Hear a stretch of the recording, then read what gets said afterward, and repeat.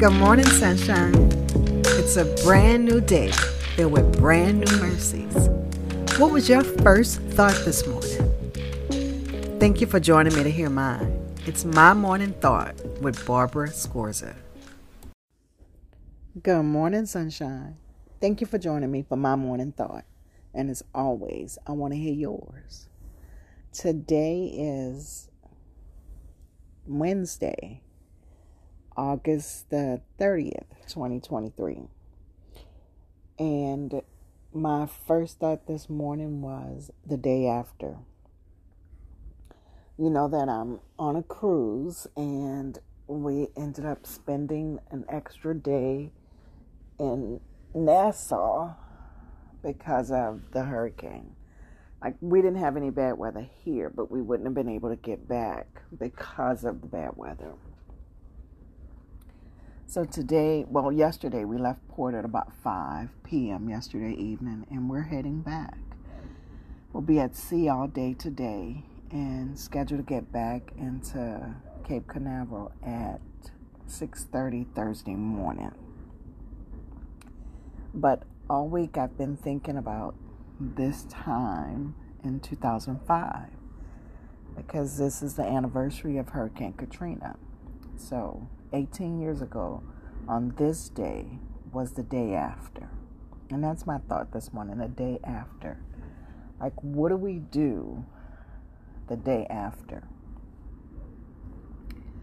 So thinking about what I was doing 18 years ago the day after, for us it was a Tuesday in 2005.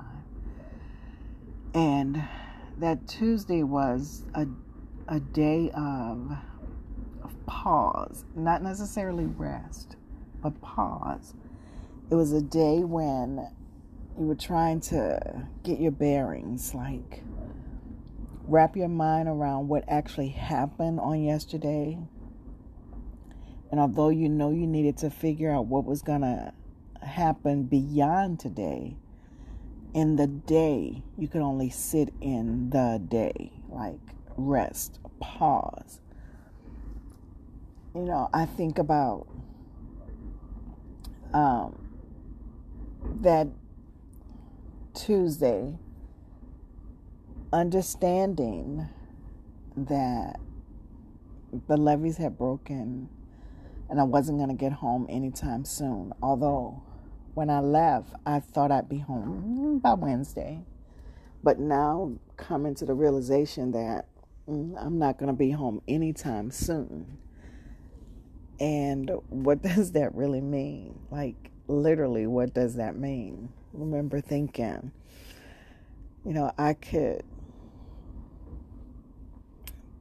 put a map up on the wall and put a blindfold on and turn around and like pin the tail on the map. And wherever I stuck a pin, I could go and start all over again because that's what I had to do. I needed to start all over again. Everything was gone. So the day after, thinking about the day after, whether it's a traumatic experience or a catastrophic event or just a day after a devastating moment, like, what does that look like? So scripture, I was landing on Holy Saturday. Like, what did it look like the day after Jesus died and the day before he rose? So that Holy Saturday, that day, I'm imagining for his disciples, we get a glimpse that they were kind of hiding out for fear of persecution. And I'm imagining that they were, possibly thinking, okay, what really happened? He was supposed to be our Savior, and he's dead.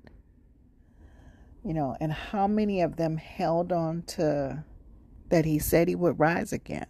How many of them even really understood what he meant when he said, just as Jonah had been in the whale of the belly for 3 days, so must the Son of Man be in the ground for 3 days? Did they even understand that?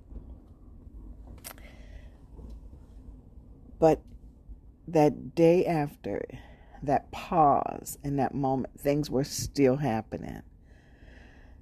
It wasn't over. Things were still happening and happening in preparation of. So, for me, 18 years ago, that day after, I spent a lot of time, like I said, just trying to wrap my head around things, but on the phone and on the computer and trying to reach out to people and just trying to figure out what the next steps were going to look like.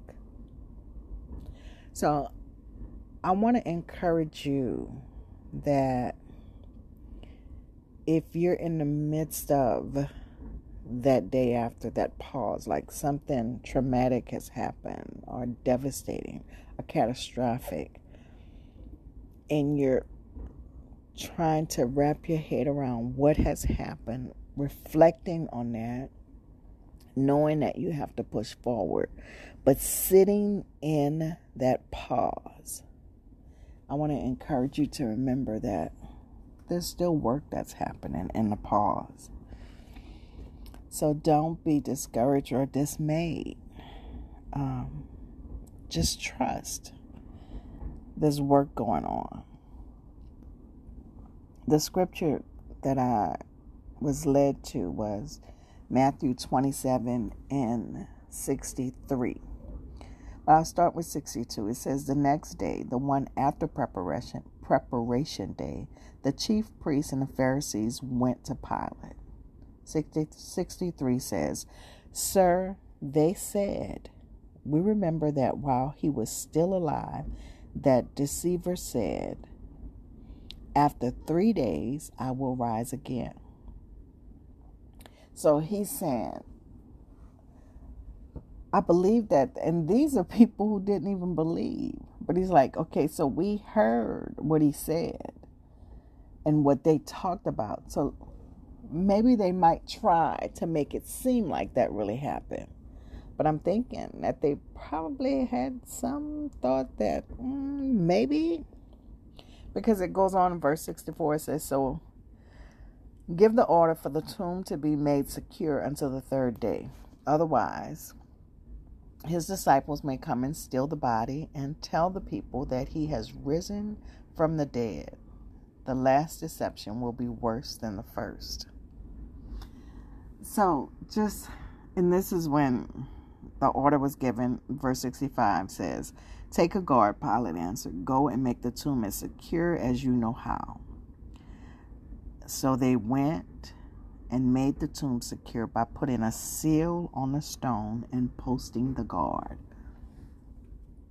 So here the day after, they were standing watch, like, let's make sure that they don't come and steal this body and make it seem like what they said was real. So they were listening, and they think that maybe some truth to it.